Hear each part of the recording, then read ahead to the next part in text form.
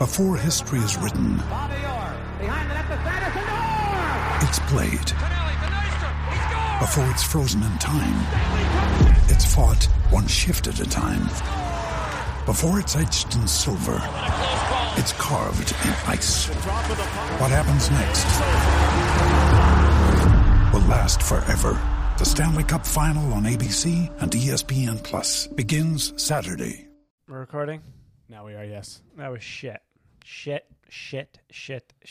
tonight. That just felt shitty simply because after that first period, if I were to tell you that it's a 5-2 loss, like that's just, it didn't feel deserved. It felt like a pretty good effort from the start. With no Austin Matthews, you're playing against the best team in the league that is currently on a bit of a slide. Is it Schneid? Can you say Schneid as part of that? Is that a word? I've never heard of that word. Anyways, off the Schneid, I don't know. Anyways, I'm making up words apparently now. Schneid is a losing streak. That is a word. Oh, there we go. So, Leafs obviously lose tonight 5-2 to the Boston Bruins. We're going to get into that. We're going to get into the rest of the games that occurred from this past week, which includes the 5-1 win over the Capitals.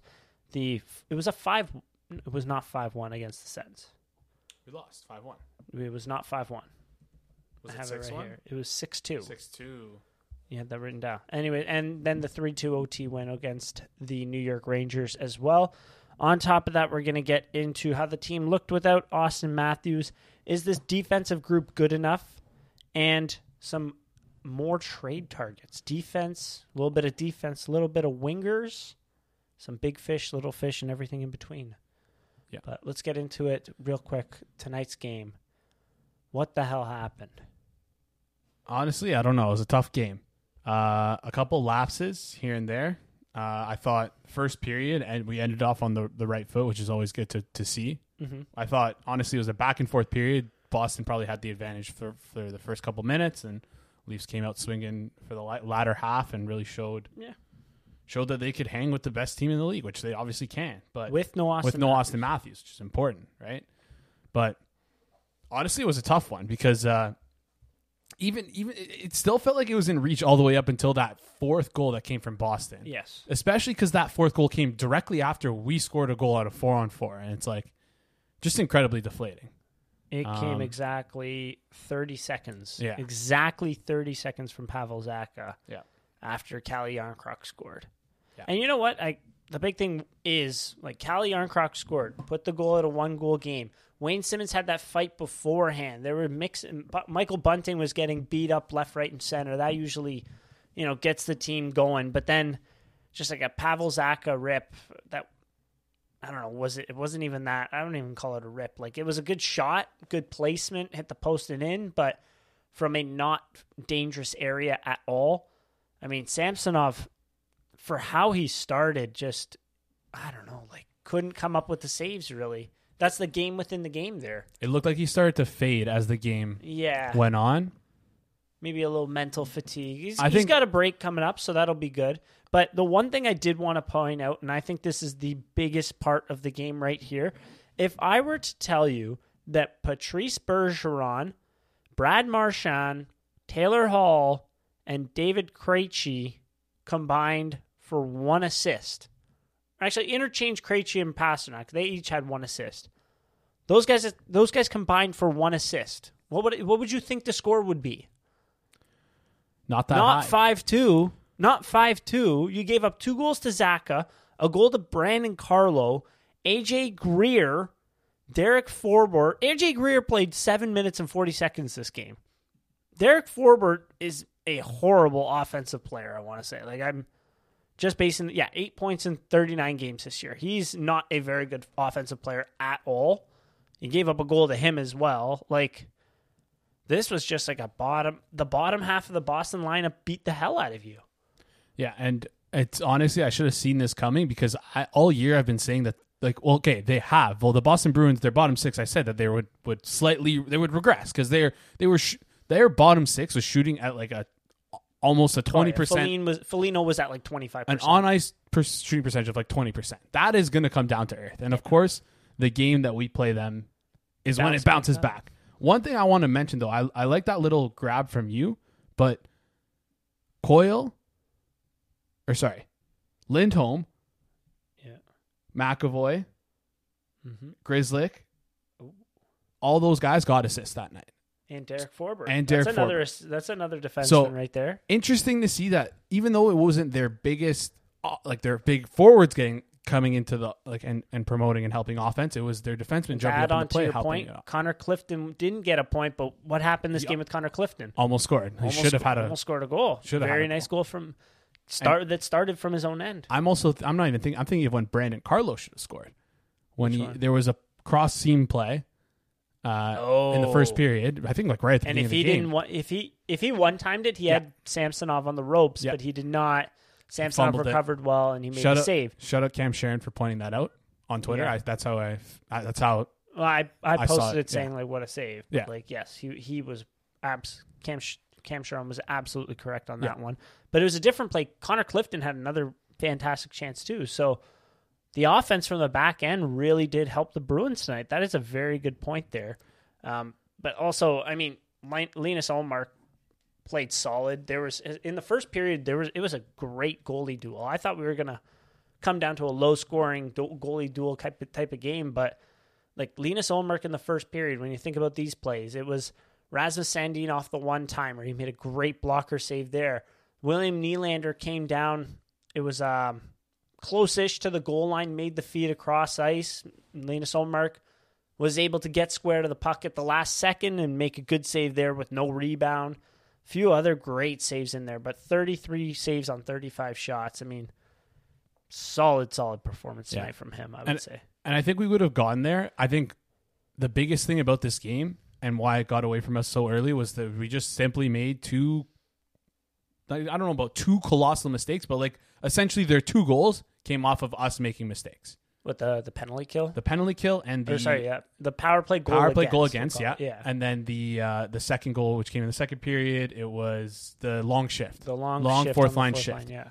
Right. So just to break down, I guess, what happened on those goals. I don't even I don't know. Well, we had the 5-forward power play out there. No, it was Morgan Riley forward. That's what he honestly, that's what he looked like. It was basically a 4-on-4 at that point.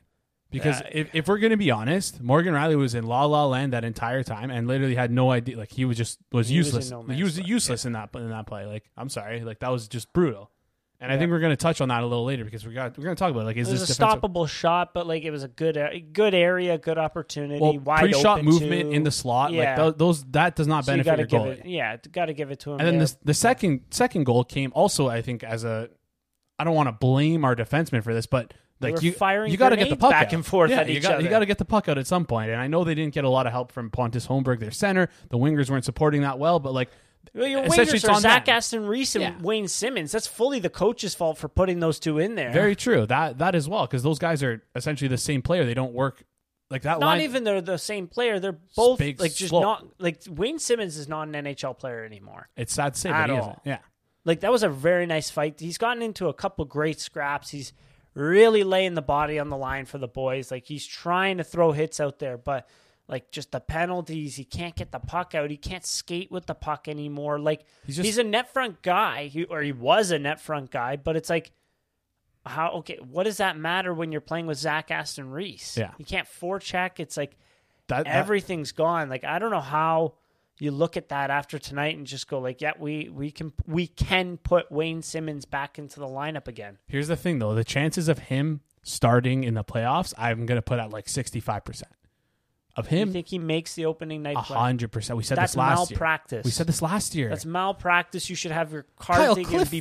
You should be blacklisted from the league if that's your coaching decision to put Wayne Simmons out there in the first game of the playoffs. I really think he will. Maybe I hope I'm wrong. I want to be wrong, but again, we said the same thing last year and we saw it last year, right? So I don't know why there would be any difference. And I get that they want that element of forechecking and hitting and he can't forecheck. I know, or fighting and toughness, but get someone else then. Go find someone else. I will say what's the boxing exercise where you have the two hands and you're hitting the ball?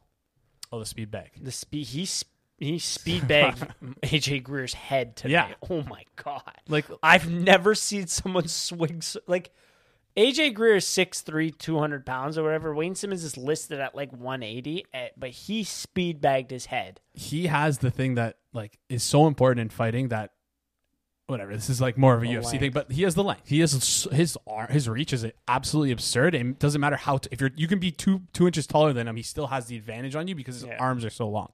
So and he's a bull. He's a good fighter, but listen, he can't get the listen. This isn't the UFC. This isn't Bellator. We need guys who. This isn't that weird slap fighting. There's that. That's just absurd. If you watch that, like just go outside. Car boxing. No, phone booth that. boxing. No, it's not car jiu-jitsu either. Getting ahead of you on that one. There's a league. It was made by the Danbury Trashers guy, and it's just like fighting on the ice. It's just hockey fighting. Is that it's literally hockey fights? Is it defunct? Is that still exist? No, it just came out like this year, and they did like one tournament. I'm gonna give that like over under 2.5 years. I'm gonna hit the under on that. It's such and a someone will league. definitely like get a wrist, crack their head on this. How about a skate blade to the face, like something crazy like that? Definitely gonna happen. Hopefully We're wildly off topic right now. Anyways, back to the Bruins game. Back to the Bruins game. It was terrible. Sucked. So yeah, I don't think. Some much needed rest for Samsonov. Good reset for the team. I think Nylander went 0 points -3 tonight. I thought he had some great jump. He had a couple very nice backhand chances. I think he like jumped to say the least. I think that's just the way that I described from the way watching him. He had some very good jump tonight. I would say created some great chances. Just couldn't find the back of the net. I mean, he had an open look on a 2-on-1. And he put it 5 feet over the net. Yeah, his direction finder was off. I don't know what his issue was tonight. Yeah, passing the puck well though, getting retrieving the puck on his own. Like solid game from William Nylander, I thought, but they just couldn't fit it together. And unfortunately, that bottom six was a black hole for offense. It really was. Honestly, I miss Bobby. Bobby had a kind of I like Bobby as well, but he had a tough couple last games before getting sent down. What about Joey Anderson tonight? You feel like he played well? I kind of didn't notice how much that was kind of like a good thing, but I mean, when Joey Anderson's on your third line, you realize there are some issues with your depth. But I thought Joey Anderson has stepped in nicely. He's scored here and there. He's chipped in. He had a couple open nets against Washington that he missed. Like. He's playing nice. I think he's a good 13th forward. Yeah, plain and simple. Fair enough. But yeah, just a tough night overall for the boys. But I don't know why I'm looking at this now. Anyways, let's get into the Washington game. Just an explosion. That was kind of a game you're like, okay, Sunday, 5 p.m., literally at the worst time ever. I don't know why you're putting the Leafs on. You're skipping Saturday. You're putting them on the Sunday of conference championships in the NFL. Like, great idea. And not to mention, that was John Tavares' 1,000th game. John Tavares, exceptional status to the OHL, decided to come home, sign a big ticket with his hometown team. Pajama boy, John Tavares, his 1,000th game. And it fell on a Sunday because the Leafs were bounced from Saturday for God knows what reason. Come on. Ridiculous. But anyways, Sunday at 5 p.m., kind of a game you thought the Leafs weren't going to get up to. They went down 1-0, but then guess what? They beat the hell out of the Capitals after that. The Capitals really didn't have an answer for them. Got some goals from some surprising guys. I mean, Engvall had a solid game in that one. JT 1,000th game, he had 2 assists in that one too. I mean, spread on the offense was spread throughout the team, which was nice to see. And Samsonov redeemed himself against his old team. And one player in particular scored a goal. First of the season. Morgan Riley. How could I He forget? did. Scored his first of the season. Yay! Monkey off the back. He should be better in the future, right? Anyways, We'll see. We'll talk about that in a bit. But a little foreshadowing. Yeah, that was it's a good game. a nice Sunday game. Good revenge game for Sammy. Good Exactly. 1,000th game for JT. Got 2 points, like you said. A Like good feel-good game, honestly. yeah, definitely. I feel like if they were to play closer like if they were to have played on Tuesday after that performance, it would have been, the vibes would have been a little bit better. How about if they just didn't play on Wednesday night against the Bruins, and that was their game before the All-Star break? The vibes would be immaculate. Oh, vibes would be immaculate. Would have been nice. That would have been amazing. That would have been really nice. But here we are. Here we Who would are. have thought? How weird is it that like they're staggering teams' breaks? Like some teams have been off already since like Saturday. I was gonna say the scheduling is literally the dumbest thing I've ever seen. There was 9 games in the last 5 days, and then Sunday you had the Hurricanes and the Bruins face off at 5 p.m. And then you had the Leafs and the Capitals play at 5 p.m. as well. Yeah, why would I don't get it. It's for the people with. I'm trying to come up with a joke. I can't even come up with it. It's just so stupid. It's literally just for you, people with 5 TVs. It's just That's stupid. about it. It's just stupid, honestly. I know.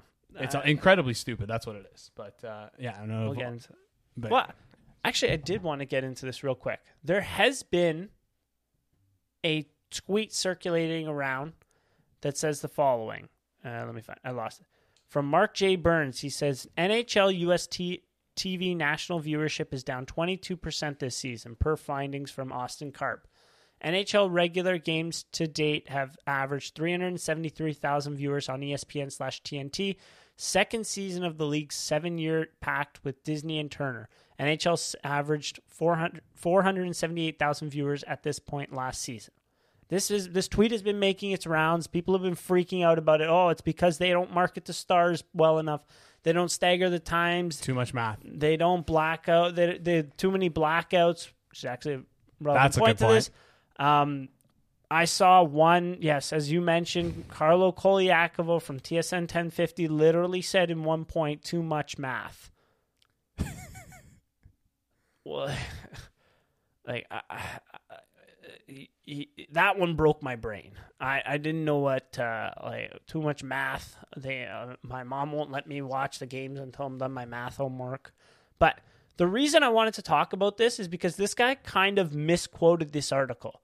He took the first part of the article, didn't explain the rest of it, just literally his next tweet, instead of explaining what the article then goes into, he literally just took the time to say, hey, these are my other things you should follow. Like, okay, dude, sick. Unreal. Austin Karp wrote a great article on this to explain why national games are down 22% this season versus last. Number one, this is like the TV networks are obviously not happy about this. It's never good to see a 22% drop. But number two, also, like, cable TV is going down. We all know it. People are cord cutting like crazy with all the streaming that's available and how expensive cable is and such. But this is important to note. It says in the article, for ESPN, Sunday is dragging down ESPN because the NHL, so in all of their wisdom, is scheduling way too many games on Sundays. What else is on Sundays? Football. And you, of all people, should know that. Like, what are most Americans going to choose? Football, obviously. It's football Sunday, Gary. Yeah. Don't even try to tread on that one. Over on ESPN, 18 games to date have averaged 402,000 viewers, down 35% from 622,000 over just 7 games on the cable network at the same point last year. The comparison includes 6 games on Sunday this season up against the NFL, as well as a big opening night in 2021. There were no weekend games at this point last season on ESPN. ESPN's 12 non-Sunday games, NHL games, are averaging 491,000 viewers, which would be on pace to beat last year's average. And then they go on to say total minutes that people have spent on NHL on ESPN.com is up, socials are up, all of that. Like, yeah, but I think I get people, the article is being misquoted, but the bottom line is that the NHL is incredibly stupid with their schedule making. That part is dumb. Like, it is down, but it's not because people are like, oh, I'm not watching the NHL anymore. Yeah. That which people seem to be thinking, oh, that's why everyone's stopped watching hockey. No. Listen, a lot of people are picking the NFL over the NHL, which is tale as old as time. Yeah. And then on TNT, pretty much, I'm going to summarize it real quick. It's down 16%. There was some blackouts that impacted them this year that did not impact them last year. On top of that, there have been more nationally televised games compared to last season. And when you have more nationally televised games, you don't have that scarcity. Obviously, your average viewership is going to go down.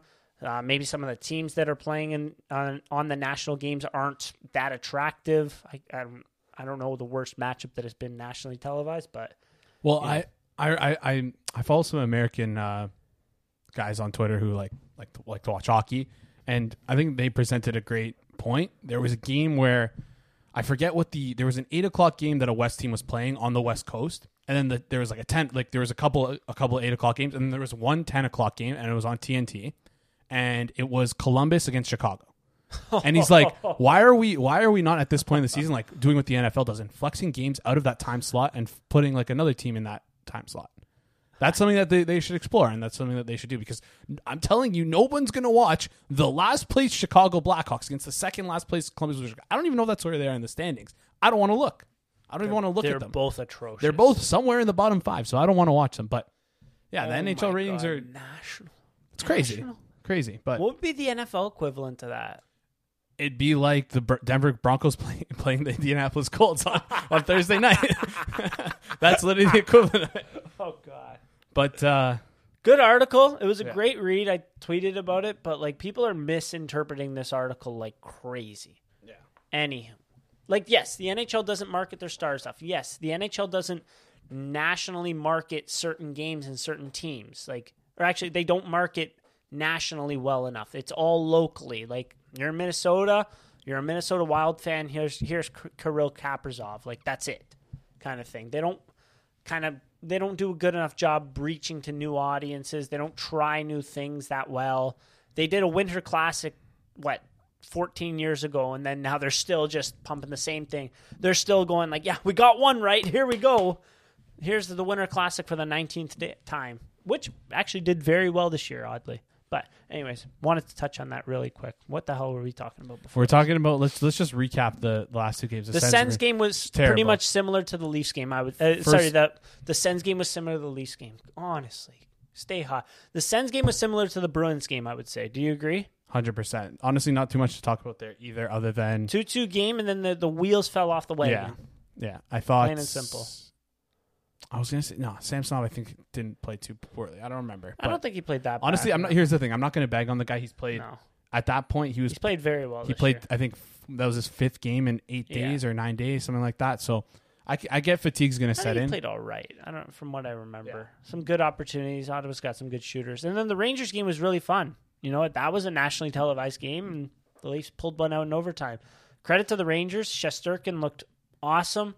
They have some very big defensemen that are really good at suppressing chances, but I think the Leafs just kept coming after them and resulted in a nice little overtime win. Yeah, with a fantastic goal from Mitch Marner, flying through the air, to get that goal.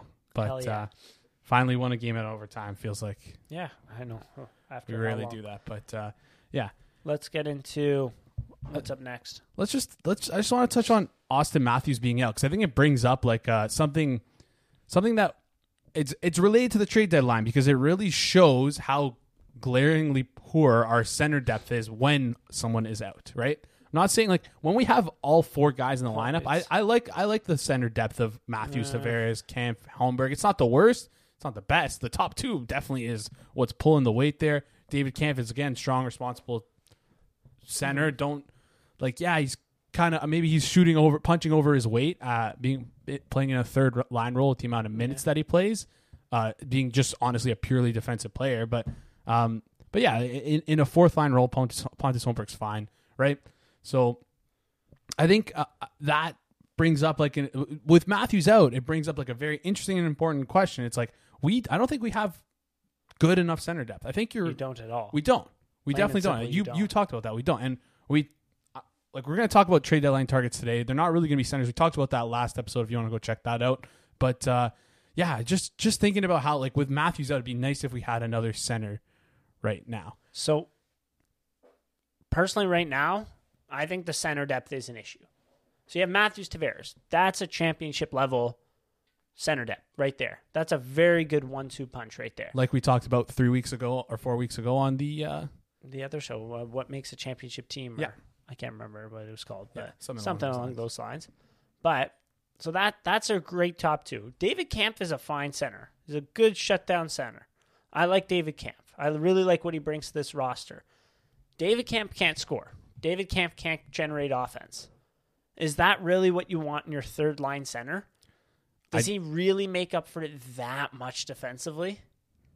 Ideally not, but it would be curious to see what he can do with two very offensively inclined wingers on either wing. We've kind of seen that though. We saw it with Nylander, but who was the other one? We saw it with Mikheyev a couple times last year. I think they played. Was it Mikheyev, Engvall, and Kampf, or Mikheyev, Kashin? I thought Mikheyev, Engvall, Kampf. They were able to drive play. I don't know how good they were at scoring, but we did see it a bit. But I don't want to take. I'm not trying to take away. Like, I agree with your point. We should be looking for a third line center. Right? Possibly. I think that's one of the options. Ideally, in an ideal world, you have David Kampf. David Kampf is your fourth line center. That's a great fourth line center right there. But you have a great fourth line center playing third line center right now. It's kind of an issue. Maybe we can make up for it with adding another or two other good third line wingers. Yeah. Maybe sliding Calle Yarncroc down or adding whoever on the other side will help to make up for that. That is entirely possible as well. But in terms of center depth, I mean, and then your fourth line center, if you don't go get another center, is Pontus Holmberg, who, I mean, he's okay, I guess. You don't have the greatest fourth line center then. I mean, he's all right. Still kind of young. Question what he's going to look like in the playoffs too, but we'll kind of see there. So it's but you did raise a very good point. With Austin Matthews out, there's a glaring hole in terms of the depth. Now you have Alex Kerfoot, who at one point was your fourth line center, is now playing second line center for you. Yeah. I think he was demoted to fourth line center because he was doing nothing out there. Offensively, he has been horrible this year. And he's playing second line center for you now because one guy was taken out of the lineup. So coming back from the All-Star break, I think it's going to be important to see. When's the first game after the All-Star break? Is it on February Monday? 10th versus Columbus. Or is it on a Friday. Friday. We have a break. Wow, it's a long break. Okay. Yeah.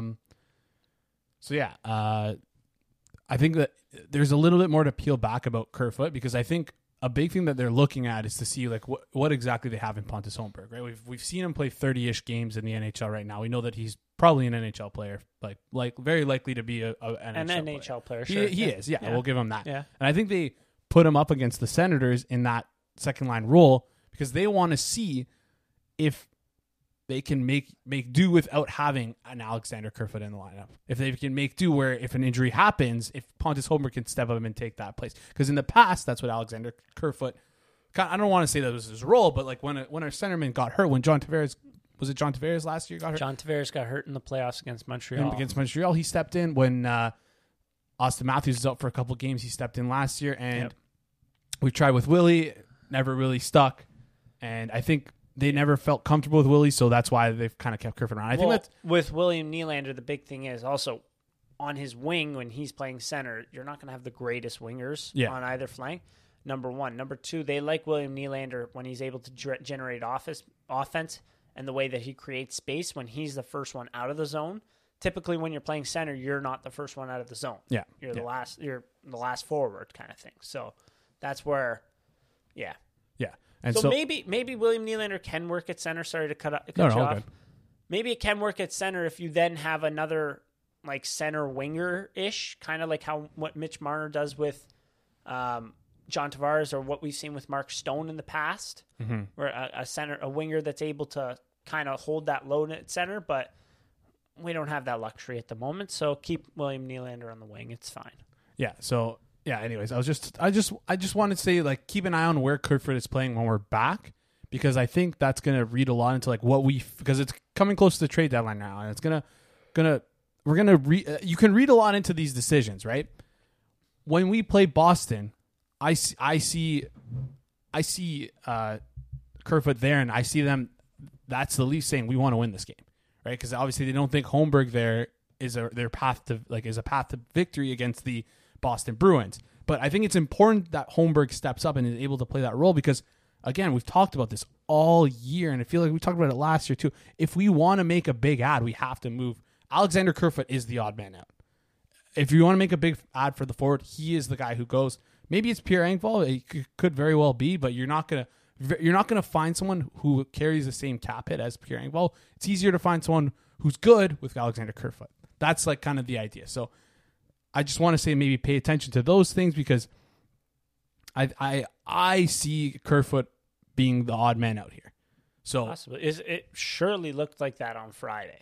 Yeah, because when you took a center out and Kerfoot was still fourth line center, that was a bad look.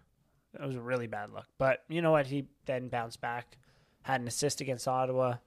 I don't know what he did the rest of the week, but who cares? Anyways, yeah, Alex Kerfoot still quite an enigma. Still trying to figure out what the hell he is. Year 4 into his Leafs career here. But anywho, shall we move on? I think plain and simple, the depth isn't good enough. And we'll get into that in the trade targets section. Yeah, that's definitely an area of improvement. Another area of improvement that I think we kind of poo-pooed at when people brought it up, when media members brought it up, and it seemed it was. I think part of the reason why we shot those ideas down is because, let me preface. The idea is that a lot of insiders are saying the Leafs might trade for D. There's rumors of Gavrikov, there's rumors of McCabe, there's rumors of maybe Luke Shen, but I think we kind of shot those ideas down because it's kind of been a tired narrative about this team is that they're not good defensively, therefore they need a defenseman. And before tonight, I would say that is ridiculous because I think our defense group has been pretty good. Mind you, we don't have an elite number one defenseman. We talked about that. We don't have that, right? But I think we have 3, so we have 3 solid pairs. Tonight, it did not look like we had 3 solid pairs. No. It did not at all. The Sandin-Liljegren pair did not look good. And that's not good. They were playing against they played majority of their minutes against the Hall, Krejci, and Zaka line. Mm-hmm. I think that was the line. And they didn't look good, essentially. And that's not good enough. If they're going to be utilized as our second pair, they have to be better. But I want to give them the benefit of the doubt here. They're still young; they could still improve. But where it's getting to the point now where it's like, all right, we need you. We need you guys to start playing like top 4 guys. So in terms of defense, like as a whole, not just the defensemen. Leafs are 7th best in the league in expected goals against per 60 at 5-on-5. So pretty solid there. In terms of scoring chances against per 60, they give up the 3, 4, 5, 6, 7, 8, what is that, 9? 9, yes. 9th best in the league in terms of scoring chances against per 60. And then Corsi against and shots against, again, they're in the top 10 as well. So in terms of defensive metrics, public summary defensive metrics, they seem to be in the top 10 for those. I mean, could be they have a couple pretty good two-way top 6 forwards in there. They have, like David Kampf, as you said, is a good defensive. So they have some forwards that do help to contribute to that. That's essentially, sorry to cut you off, I just want to say that's essentially our entire build of our bottom 6 is like defensive forwards. Mm-hmm. Right? So but they've been shit. They have been shit. You're right. Just to put it bluntly, they've been shit. I don't care what they're good at. They've been terrible. I want to remove a lot of those players from that lineup and don't want to see them in the playoffs. Fair. But, anywho, in terms of the actual question, are the defensemen good enough? Well, like to peel back this question even further, like what is good enough? I know it sounds like I'm going on like a philosophical rant. It's like what is defense? Defense is defined as the absence of offense, but like you have to look at what's the actual standard that we're trying to go to. No, the Leafs don't have the best defensemen in the league. They don't have the best defense core in the league at all. Not even close. But in terms of what's necessary, the Leafs have a very good top 6. Especially now, like Calle Yarncroc is really helping to round out, I want to say, or make that top 6 more consistent because he is vibing very well with John Tavares and whoever is on that wing over there. He's playing very well in that kind of passenger, put the puck in the back of the net when you get the puck kind of role. So that's where it's really helping to make that top six pretty scary. And then when you have Austin Matthews back and healthy, like, again, one of the best centers in the entire, one of the best players, in the entire league. So that can kind of help to shoulder a load with the defense. The defense doesn't have to be the very, very best because you have one of the best top sixes. But to still answer the question, is the defense right now as it sits good enough to win, to make a run, to go on an extended run? Tonight, that's a very good question. Tonight it felt like no, honestly. Tonight it felt like no. Tonight makes it a lot more difficult to answer that question because they just look like shit. And again, even against Ottawa, that was horrible. Ottawa was targeting Justin Holl like no tomorrow. And guess what? As it sits right now, Justin Holl is one of your top 4 defensemen. Like, as shitty as it is. Yeah, I guess, yeah. So, like, I really wonder, like, would it be better to go Giordano Liljegren as your second pairing, and then Holl Sandin as your third pairing? We've seen Holl Sandin work before. No? You're shaking your head. I'm shaking my head because there's a simple solution to this. And what is it? And it's to free TJ Brody of Morgan Riley, of the weight that is Morgan Riley. Honestly, that's what I think the best solution would be. I really think so because I think we've seen all other combinations. Send him to the KHL. Yeah, I don't know. Where are you going to put him? I don't know. I honestly don't know. Has it gotten bad enough to the point where you need, like, maybe Morgan Riley needs to take a seat? We did see it with Matt Dumba in Minnesota. I don't see why not. And, like, honestly, I'm going to use that as, like, the perfect segue because I coupled together a few stats. Listen, these aren't the fanciest stats, right? They're pretty simple. They're points, okay? And they're wins and losses. It's essentially, these are like I looked at these. These are like Sal from Sudbury stats, but they're not. But it's not like, listen, it's not any in-depth thing. Here's the thing: Morgan Riley, since he's been back, we are 9, 6, and 2, right? Not the best winning record. Okay, I'm glad you said it like that. We're 9, 6, and 2. Off air, you said 9. They're 9 and 8. They're 9 and 8 since Morgan Riley's come back. I'm like, okay, give me wins, losses.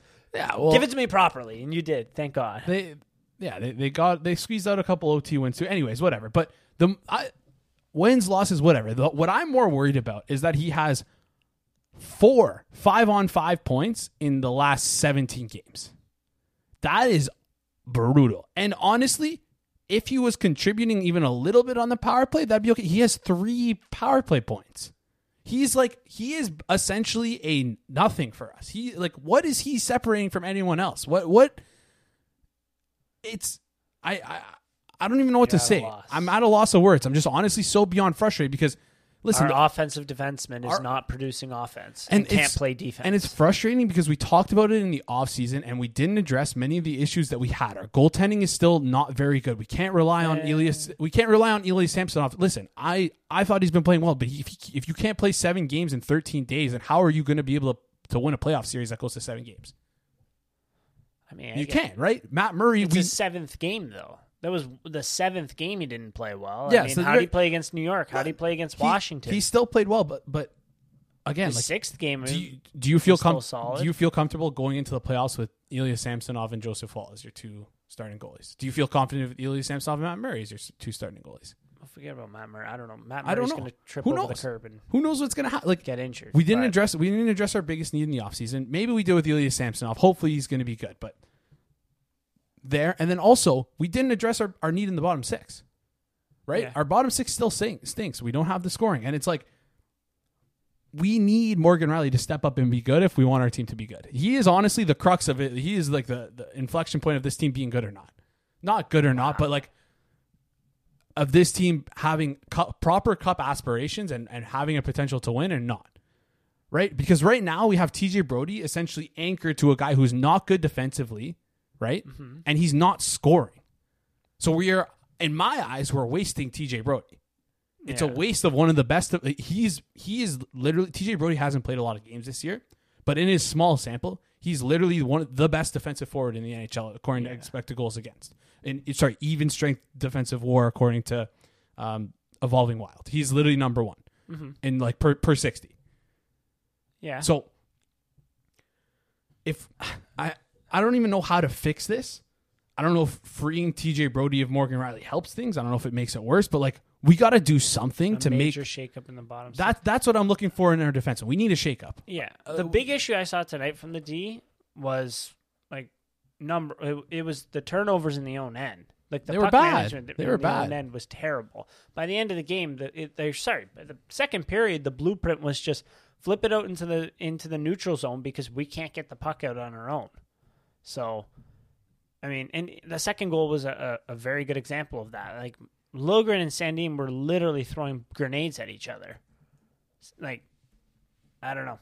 So, does a major shakeup do enough? We'll see. I mean, that's something I want to see. Also, the other thing, like, you need to, like, a lot of people, the Leafs have great defensive depth. Okay, but again, in the playoffs, you don't play with defensive depth. You play with a top four. So, not only do you need a shakeup, you need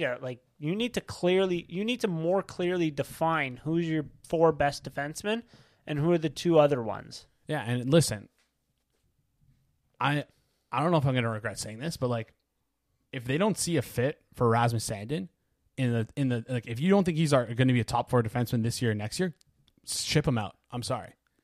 Like I'm getting to that point now because like we're just wasting value. It's just bad value to have a guy like that. I think he's going to be a fantastic player. I think he already is a pretty good player, but I think we're just wasting a ton of value with him. Honestly, if we're just going to leave him in the 6th pairing role, and then if we're going to go on and trade for a defenseman, he's going to be scratched for the rest of the season and not play in the playoffs, then I think it's just an incredible waste of value. So, I don't know. I mean, I don't quite agree with that at the moment, simply because with Rasmus Sandin, he is a player that takes a lot of chances, and so you're going to get these games where it's -3. Of course, but listen to this: -3 against Boston, Washington 1 assist +2, Ottawa -3. -3 +2 -3. That's kind of funny, the consistency there. But I mean, how about this one? The last 4 games: -2 +2 -1 +1. Who's that? Morgan Riley. Here's the thing: we have 2 of the exact, I don't know if they're the exact same player, but they do similar things, and it's like, I don't know if those guys do. We've seen that kind of way more extreme version. We kind of saw it a little bit before with Tyson Barrie. It's like, can these guys coexist on the same defensive grouping and do well? Am I galaxy braining myself? Am I overreacting to Boston? I don't know. I like Rasmus Sandin. If I ran the Leafs, I would not get rid of Rasmus Sandin. I don't like the way Morgan Riley plays. I think he's a negative defensively. If I ran the Leafs, I wouldn't have him on my team. But again, I don't run the Leafs. I'm just sitting here in my basement with my popcorn on my chest, on the beer belly, and saying, "Hey, do this, do that." Right? Like, again, that's all we can do. But I was going to argue against you in terms of, is Rasmus Sandin, he's playing 3rd pairing, but you're actually right. He has not played over 20 minutes since December 15th. The last time he did was December 15th against the Rangers, and in which before that he was on a streak of playing 20 minutes a night. I think that was because we had injuries though. TJ Brody out, Morgan Riley out, and but it's because we have this weird thing with our defensemen that we kind of have a bunch of guys playing like 20-ish minutes, and then Morgan Riley plays like 28, 25 minutes a night, and then it's like just a weird distribution. We just have a weird. I'm curious to see how we distribute our defensive minutes compared to like our defensemen's minutes compared to other teams, because it's not a traditional 1, 2, 3. Honestly, maybe this is like a philosophical conversation that we need to have of like, is that better? Do you prefer to have like, is depth good? Like you said, like, do you prefer to have like, would you rather have like a terrible 5-6 to have like a better 1-2? Right? Like probably. Yeah. But I mean, right, 23-35 tonight, 20-03 against Washington. Okay, because they won 5-1. 21-40, 28-15 against New York. And that's a 28-15. Did he get on the ice in overtime? I don't think he did. He did not, no. It would have been only like, he wasn't on the ice for sure. It was Liljegren and Camp. Marner won it in 19 seconds. Yeah, so it wouldn't even have made a difference. And like, listen, Morgan Riley's on the ice for 28 minutes. He's an offensive defenseman, and he shot the puck 3 times, and that's it. That's all. Those are all the counting stats that he got. Well, yeah, what other counting stats are there? Points, but points. 3 shots is a lot for a defenseman. I mean, he shouldn't A be shot shooting every 10 minutes. Well, yeah, he also shouldn't be shooting the puck 3 times. Anyways, he's got a terrible shot. Yeah, but he shouldn't even be playing 28 minutes. I think.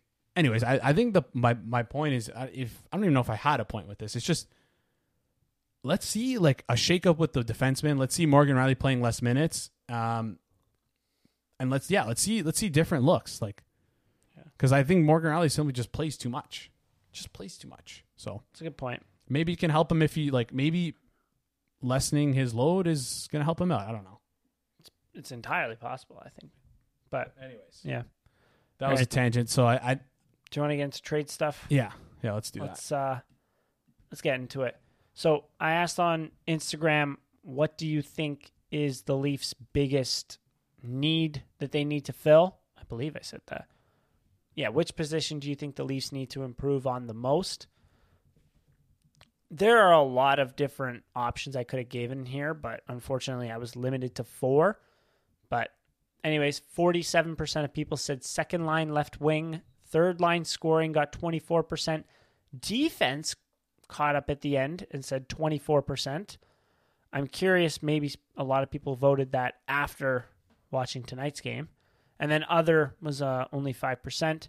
I got a DM saying that, what's this say here? From Nick, he said the correct answer is a good third line center. Kampf should be fourth line center, as I mentioned earlier. Yeah, I think that's a fair point. I think it's a fair point as well. So, in terms of that, we went through some players. Here are some notes. Number 1, and I think this was the number 1 trade bait player, even with if Bo Horvat was on the docket or not, Timo Meier.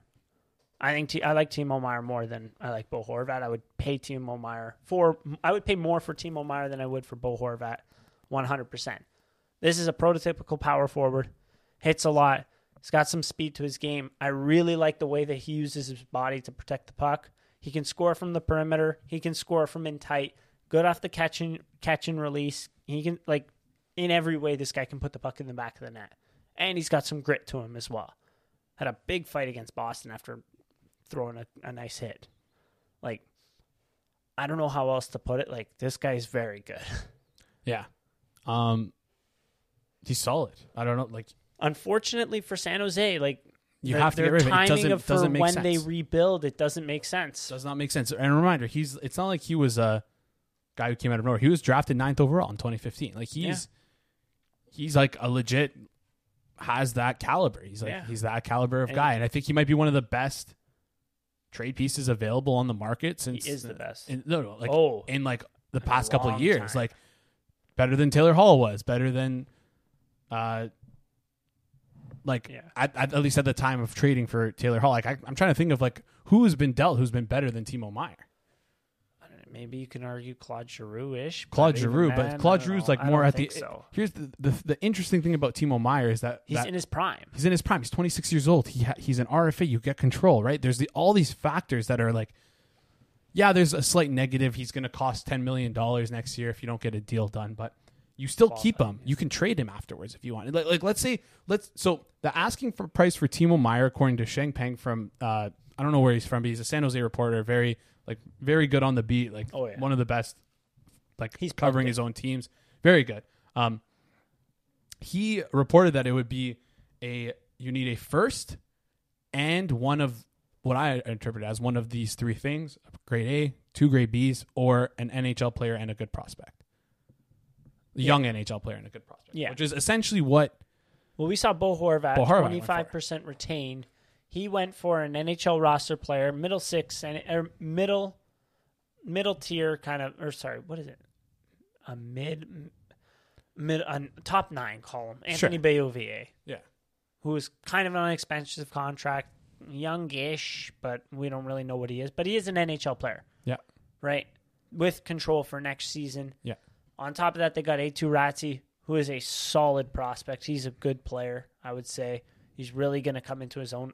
Late 02 birthday. Fell in the draft because of a weird draft year that he had. I don't know, up and down and issues, whatever. But rebounded the next season, had a point a game in Liga. solid prospect there. And then on top of that, they have a top 12 protected first-round pick. So kind of a similar to return what you mentioned for Timo Meier. Well, that's what kind of like the same price. The thing is, the NHL is very much like it's not efficient. Timo Meier is better than Bo Horvat. The chances of Timo Meier being traded for like less than what what they got for Bo Horvat, maybe they get a prospect that's worth and you're worse guaranteed than Bo Horvat, next right? you have control. He's an RFA after this year, so it's massive. Either you trade him or then you have the opportunity to sign him. Mm-hmm.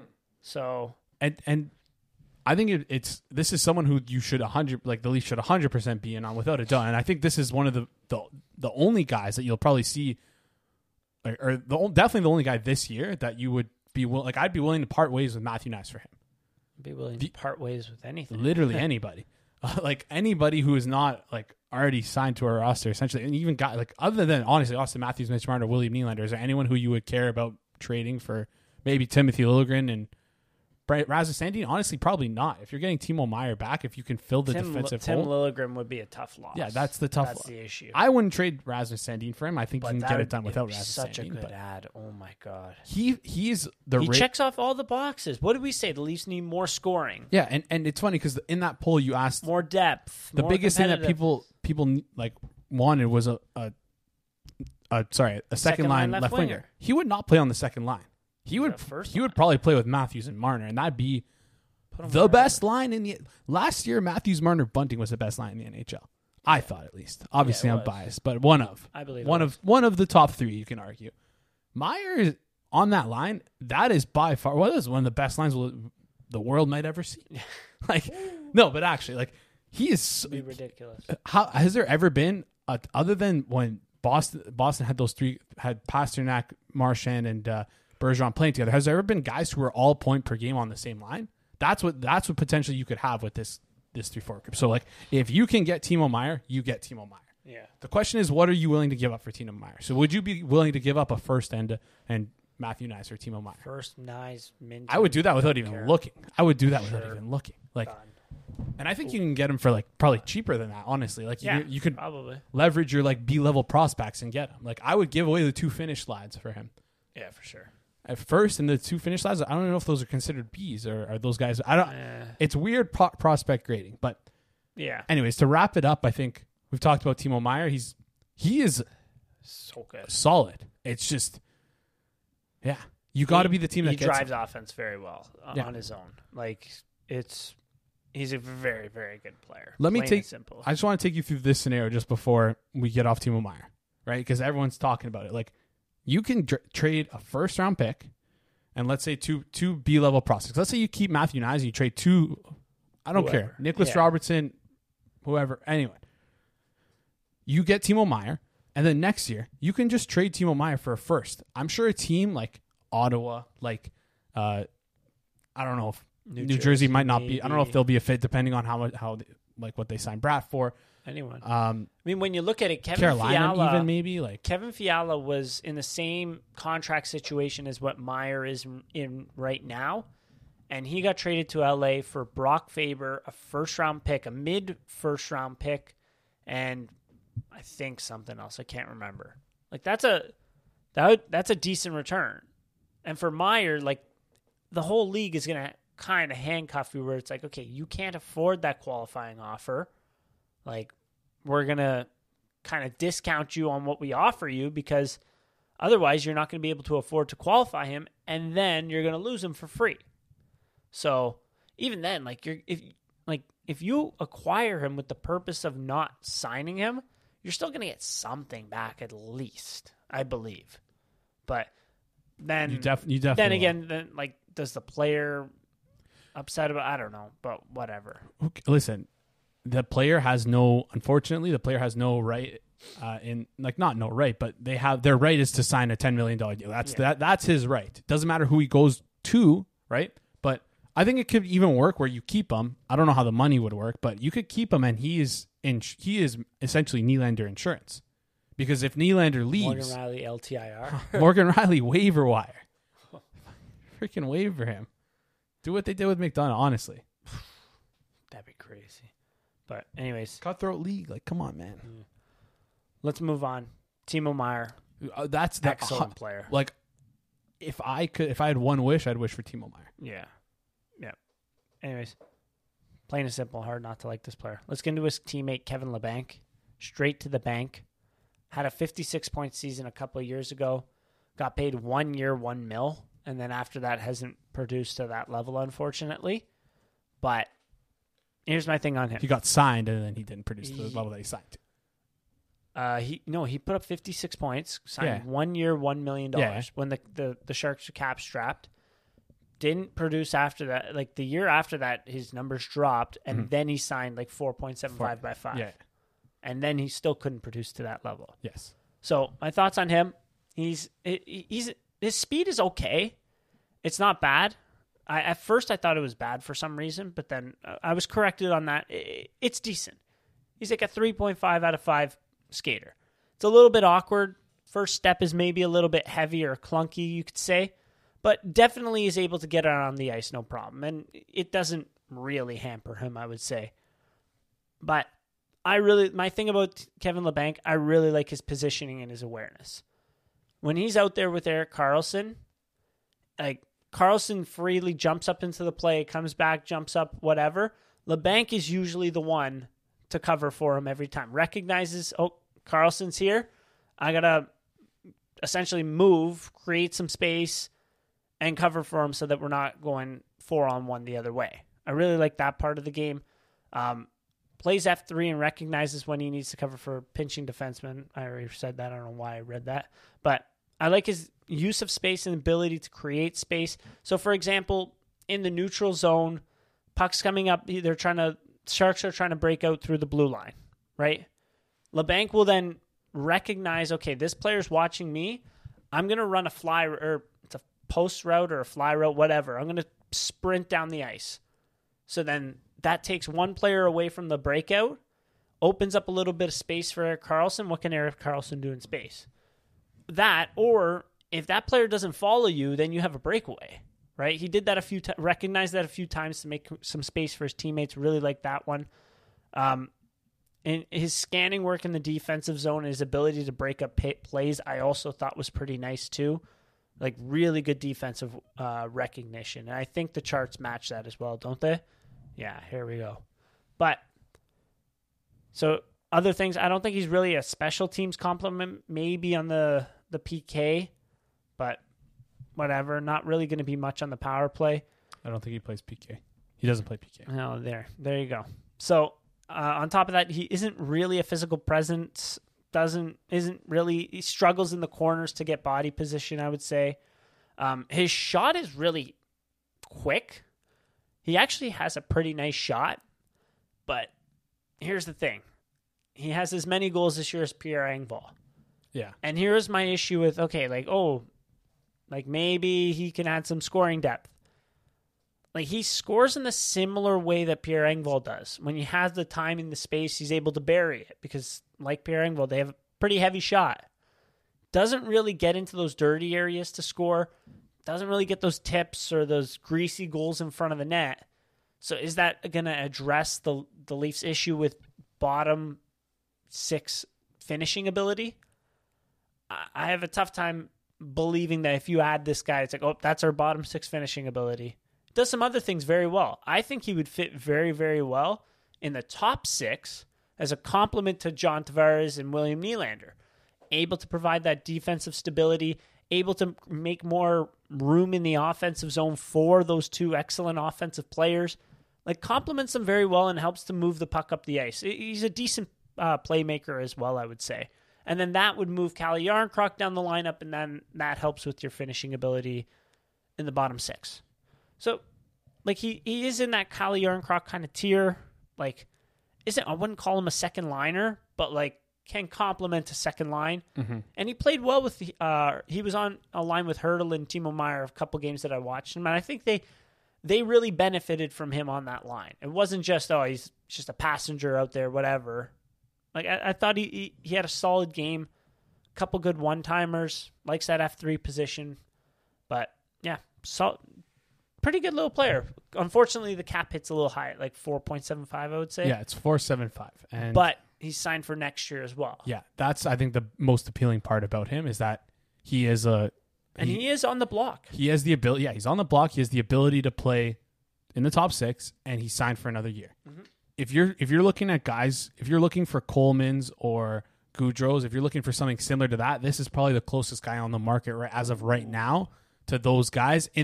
Not in play style, because those guys played a completely different style than what you're describing right now. LeBlanc plays, but we're talking about like contract, and I think I don't know about if team fit is the right word, but more so like just there is somewhere like I do see a fit on that second line. He's like it's like Hagel. It's these what the smart teams are doing are acquiring players with more than 1 year and getting term on these guys. And if you can get the Sharks to retain on him, he will be making 2.3 some odd number, 2.375 mil, and having Kevin LeBlanc get that much, I think that is a great acquisition because essentially like it's what Pierre Engvall's getting, right? So like if he's like if he's Pierre Engvall but ability to play in the top 6 and you're only paying 2.75 for that, I think that's a pretty good number. And again, the downside though, like you said, not the best finishing touch, and his 30 games in the playoffs, he only has 5 goals and 14 points. I don't know exactly how many minutes he played, but is important. How many in that playoff run that they had? How many points? 9 points. He had 9 points in 20 games. So it's okay. It's okay. It's not bad. But that was the year he scored 40. He scored 56 points. So that was his peak year essentially. And good point. Yeah. So and another downside, he doesn't have that physicality that I guess some people want in the bottom 6. And the physicality will help in the with like bringing that energy and helping to juice the team when they're down kind of thing. So you wouldn't really be getting that from him. Does throw the body from time to time, but like not a consistent physical presence like with like Timo Meier or Ivan Barbashev. Yeah. That kind of thing. Yeah. So fit wise, I think he does fit. I think again, like he is that second line winger that potentially could fit instead of Kalle Järnkrok if Nylander would probably move to the left side if that was the case, because he does play right wing. And Nylander's been comfortable playing on his left wing before, so that shouldn't see that as too much as a problem. Yeah, he could also fit in the bottom 6. I think he fits well with our team. I think it's a guy that I would like the Leafs to go and get price wise. I'm not sure how much he would cost. If you look at, didn't he get scratched recently? He did, which is interesting. I don't know if that's a scratch because he wasn't playing well. I don't know if that's a scratch because they're trying to protect the asset. I don't know, but if you can get this guy if you can get this guy retained, especially for even a first, I think that would be a good trade. If you can get him for less than that, I think it's a steal. Because if you look at what Blake Coleman went for, Blake Coleman also was a more at retained too. Was Blake Coleman wasn't retained though? Well, Barclay Goudreau was retained. I don't think one of them was. One of them was retained, I want to say, but they had that second year, whatever. I know Barclay Goudreau went for a first-round pick. They both did. 28 points. From the Sharks, too.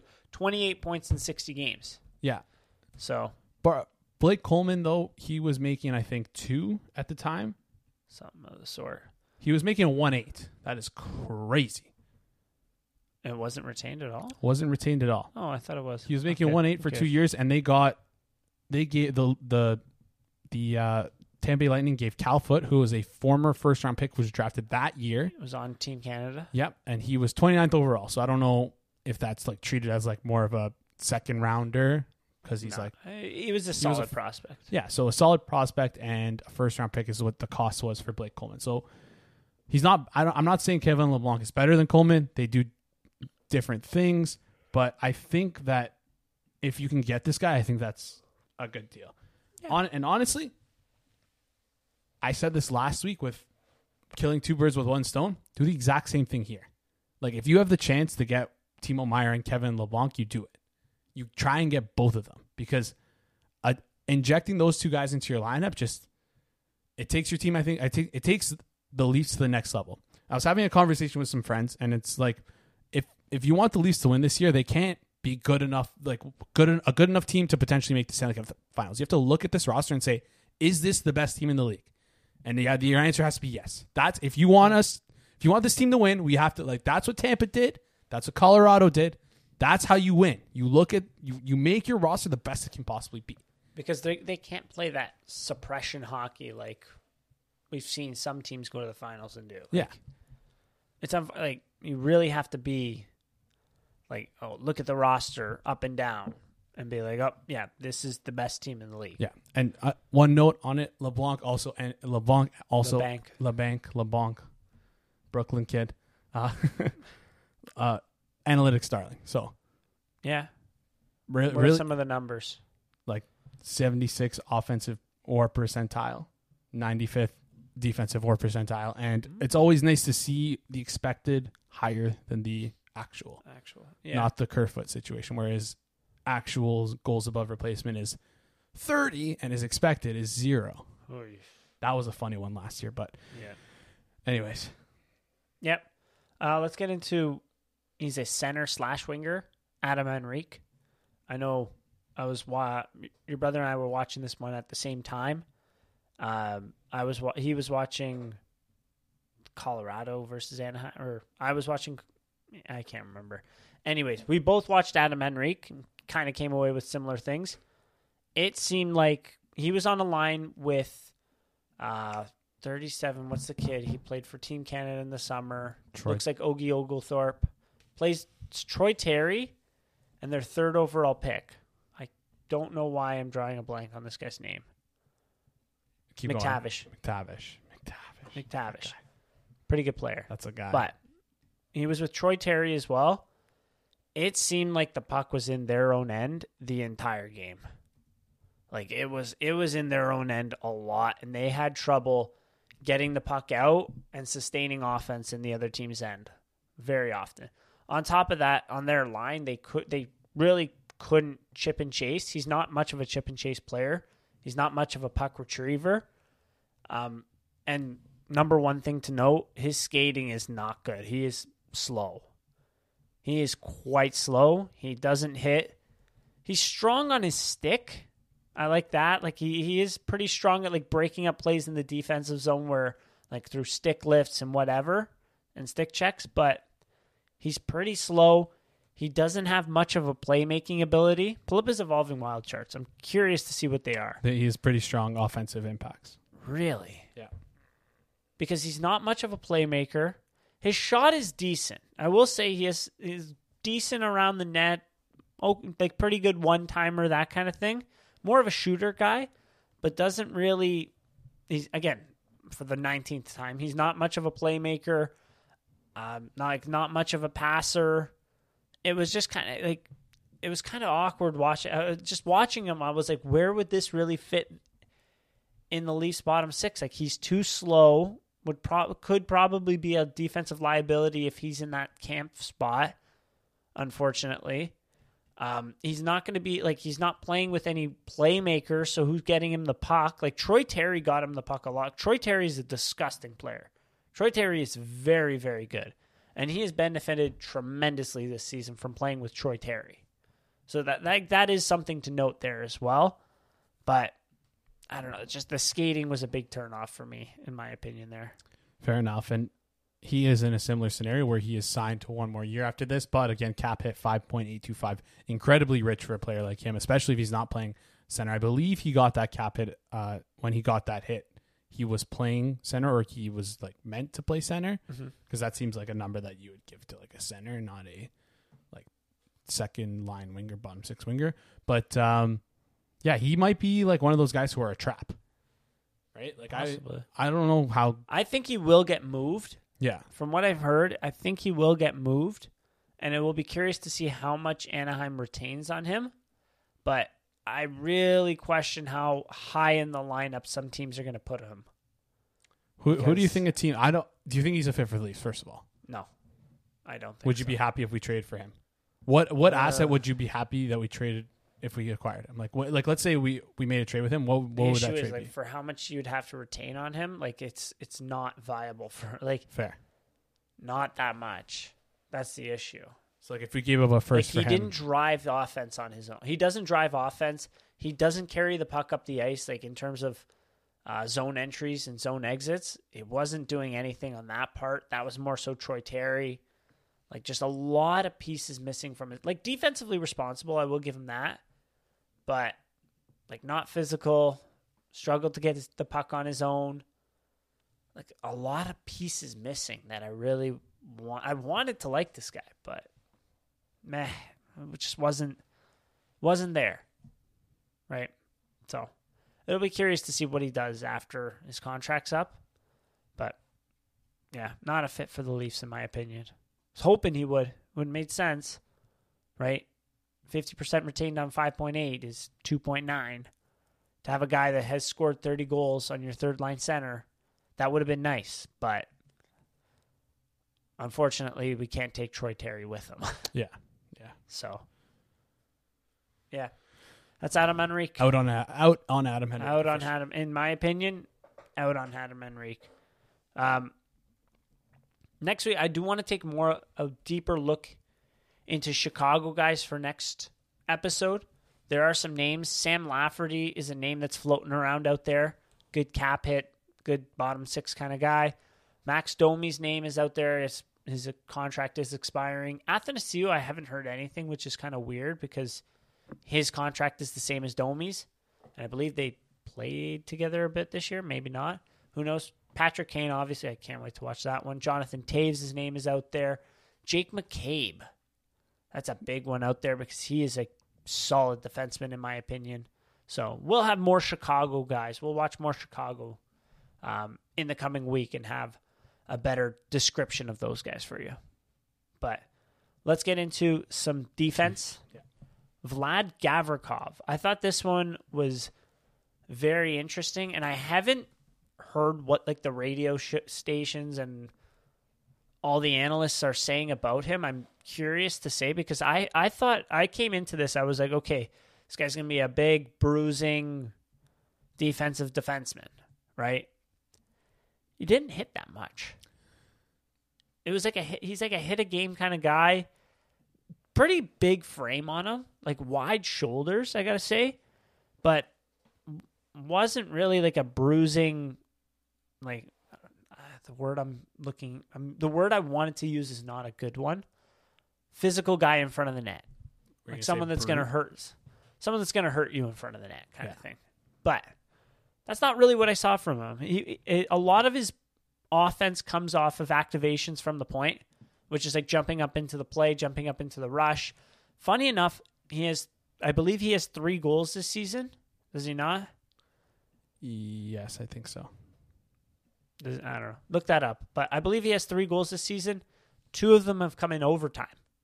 Where he jumps up into 3 goals this season, 2 of them in overtime. Like, how many defensive defensemen make it out there into overtime? Well, kind of shows what Columbus's defensive situation is, but nice jump up into the play and nice finish off a one-timer there, which that's how he scored a lot last season as well, or a decent amount, I would say. His production levels are kind of low in terms of points and shots, where they rank with the Jackets and where they rank overall, I would say. His points per 60 last season at 5-on-5 was actually just barely above Werenski's. I believe Werenski was at 1.0 and he was at 1.01. So it was a little bit interesting to see. But then again, he was like 20th on the Blue Jackets in terms of that stats. Something where I think it's going to drag down his numbers. He is the Blue Jackets ranked 26th in the league in 5-on-5 goals. 4. Colorado is that 4 or against? Probably against. Colorado's 27th in the league. Yikes. Or no, that's 4. Yeah. 26th in the league in 5-on-5 goals 4. Colorado's at 27th. The Jackets are 27th in the league in expected goals 4. 26th in the league in scoring chances 4. Their offense is just not there. They're getting caved in on defense as well. So, I do like, in terms of what I like about Gavrikov, I do like the gap control. He is a tall defenseman. I think he's around 6'2" or so. 6'3", 220. 6'3", 220. So a sizable defenseman with a good frame. The gap control is not bad. He's able to control that pretty well. I think he maintains that space fairly well. He uses his stick off the rush pretty well as well. Like, doesn't allow them to get too close or controls their kind of space and what they're allowed to go to. He isn't he isn't really like a needle mover. He wasn't like, I know people aren't talking about him like he's the second coming of Bobby Orr, but wasn't really controlling the game. He was all right though, I will say. He was a tiny bit heavy-footed, but I mean that comes with being 6'3", 220. His shot-based metrics, again, from what I brought up earlier, they're not going to be the best because the team kind of stinks. But then again, when you're a guy that's playing over 20 minutes, like you are kind of contributing to that. I think he kind of falls into, he's like your fourth defenseman, but you got to kind of pair him with like a good other player. Like if he's being paired with like Justin Hall, it's like, okay, hey, we got a little bit of an ugly pairing here. Yeah. What I think he goes for, his cap number is very manageable. It's two something. 2.25 or Something along 2.8, those lines, something yeah. around that. Actually, it's 2.8, exactly. So 50% retained, that's only 1.4 million. Yeah. Or maybe a team has the cap space and they don't have to get him retained there. So that's pretty nice there. I think he kind of falls into like the David Savard kind of level. Remember a couple of years ago when he got traded from Tampa? So they did have to move a first to get him, even though David Savard had I want to say less points than what Gavrikov had. So kind of keep that David Savard Gavrikov parallel in mind when thinking about his return. But he was all right. He was an all right defenseman, I would say. Like big, used his body well to protect the puck in the defensive zone. Wasn't the most physical, or tenacious, and decent gap control. Wasn't much of a passer either, but he was all right. Is he like a slightly less defensive, more I don't want to say more offensive, but better, like less defensive, better play driver than what David Savard was? Because David Savard was kind of like a nothing happens when he's on the ice kind of thing. Strong defensive impacts, but also terrible offensive impacts. Probably better offensive wise because he likes to jump up into the play. He likes to create that mismatch off the rush or in the offensive zone, right? He is inclined to do those things. Yeah. But he isn't as nasty or doesn't hit as much as or not as good at shot blocking as what David Savard was. Yeah, you kind of said similar to what Frank Saravelli said about he watched some Gavrikov as well. I was listening to a podcast with him talking about it, and he said about the same thing, is that for his size, you're surprised when you watch him that he doesn't hit more. And he's not physical, so. He laid one hitter. I was like, oh, that was something. Yeah. But it was one hit. He doesn't not hit. TJ Brody has a hit every other game. That's pretty low for a defenseman. Yeah. But he does other things well. Gavrikov has a hit a game where it's but you see a guy 6'3", 220, you kind of expect him to run guys. But maybe that's just being faced at the NHL now, honestly. That maybe it's just not really his play. But it's not his play style, whatever. But I feel like more of the guys coming up now that's not going to be their play style.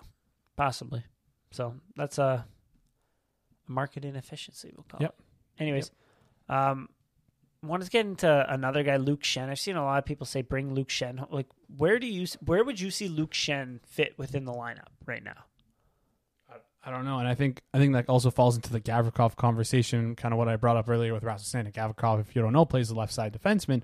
So where does he fit? If you're not getting rid of Mark Giordano, so and you physically can't get rid of Morgan Riley, so it would be Rasmus you'd Sandin be replacing pops the Rasmus Sandin, but it's is that the best use of assets for a rental too? Yeah, he's up at the end of the year, right? So. Is that the best use of it? Spending a first-round pick to get 16 minutes of Gavrikov a night when currently right now Alex Kerfoot, due to injuries, is our second-line center? I don't know about that. He wouldn't play ahead of Mark Giordano. Obviously, whatever. I mean, Morgan Riley is what he is, but he would be your third pairing defenseman. Yeah. With Rasmus Sandin sitting. Yeah. It's just an inefficiency. I don't see it. Yeah. So Luke Shen, he's a right shot defenseman, plays the right side. Where would you think he would fit? Anywhere? On the third pairing, maybe, but also I would just rather have. I know people aren't going to like this, but rather have Justin Hall. And I don't know. Justin Hall hasn't been that bad this year. He's been fine. It's just a little up and down. The Boston game is fresh in our minds, so it's like very much swinging our perception of him, where he's fumbling the puck right next to the crease and almost causing goals because of those things. It's like, that's who you would replace. Again, I've said this. I think I said this last year. I'm going to say it again this year. I said in the offseason, they're not moving Justin Hall. I don't think they are. No, I don't either. So I can't see it. Like, maybe, where does he fit? I don't know. Like maybe that's your replacement for Justin Hall. I think Luke Schenn is a better, like, he does play defense better than what Justin Hall does. He's very physical, likes to block shots. Like, I would say he's decent at that, like, when you slump back and you just don't allow that second chance to happen. I think he's pretty good at that kind of style. However, he's an offensive zero. Let's just say, like, he can't move the puck out. Then he can't move the puck out of your own end. Galaxy brain, maybe he plays with Morgan Riley. Maybe that's the answer. And then because you would have to take Sandin out. It's obvious that's what they would do, is they would take Sandin out and you'd move Brody to the left side. So maybe you'd have like a Brody Liljegren pairing, and then you have the Schenn Riley pairing, and then you keep the pull-up is evolving wild numbers. They're not good. Exactly. They're not good at all. He was playing with Quinn Hughes. Like, I don't know. I feel like it's kind of a parallel. And look where Vancouver is. They're loading. Not good. It's like mid, not good. Yeah, just so whatever. The problem is he's penalty kill stats are terrible. Okay, well, yeah, Vancouver's horrible in the penalty kill. So their percentage wise is terrible. But like, shot blocker, physical guy, but that's really it. Like, I don't know. Again, is that the best use of assets? Like, I wonder if a team is going to pay. Like, Ben Sherratt went for a lot last year. I wonder how much a team would pay for Luke Schenn. Like, Luke Schenn doesn't handle the puck or move the puck as well as Ben Sherratt did. And Ben Sherratt was terrible at that last year, especially in the playoffs. Oh, God. Luke Schenn was more appealing last year because, again, he carried that 2-year cap hit, which is at $950, which is more appealing than a rental. Giving up an asset for a rental who is going to be playing, third pairing rental 16 minutes a night. Yeah. You can stomach that if he's going to do that for the next 2 years for you, but I don't think a third pairing defenseman in the playoffs isn't that valuable. The reason that Tampa traded a first plus for David Savard was because, like, that was their last little piece they needed left. And that was actually such a minimal piece. Yeah. But they had no other choice, I guess. And they didn't have their eyes on anyone else. So, that's my thought. I mean, Luke Schenn, I just don't see. I don't, whatever. In terms of need, so, like, from those guys that are available on defense, like, in my opinion, you're only trading for a defenseman if it's someone, like, good, like a bona fide top 4 defenseman. Like, outside of that, Gavrikov, Luke Schenn, I wouldn't. You need to address the bottom 6 more. The only defenseman on the market, maybe we'll talk about him, maybe we won't, because he definitely won't get traded to the Leafs. The only defenseman on the market we'd be willing to trade for is Jacob Tristram, and that's it. Yeah, pretty much. Like, I don't know who else on the market I'm trying to think. Yeah. I can't even think of a guy. I think Sean Dursey might be on the market, but that's, again, you don't need that. But yeah, anyways. No thanks. Like, he's a good player, whatever, but in terms of what you have and what you need, needs and wants. Yeah. That's a Drake song, isn't it? I think so. You love Drake. I do. But those are the guys that we had on the docket for today. Again, few were a fit. A few turned out to not be. So, we'll see. Still plenty of time. It's only February. We've got a lot more guys to watch. Lots more. And the cards will continue to fold. I don't know. It's late. Anyways. But, yeah, that's my thought. Yeah, and let us know who you want to talk about. Next episode, we'll probably talk about, like you said, Chicago guys. I mean, we have to cover, like, there's going to be There's too many guys on Chicago to cover. Also, how much are we going to talk about the All-Star game, really? There's not going to be not that much to talk about. No. So best time to send us guys you're looking for and players you like, and we'll take a look at them. So hell yeah. Oh, yeah. All right. We have anything else? Closes it off. Thanks, everyone, for listening. Go Leafs, go.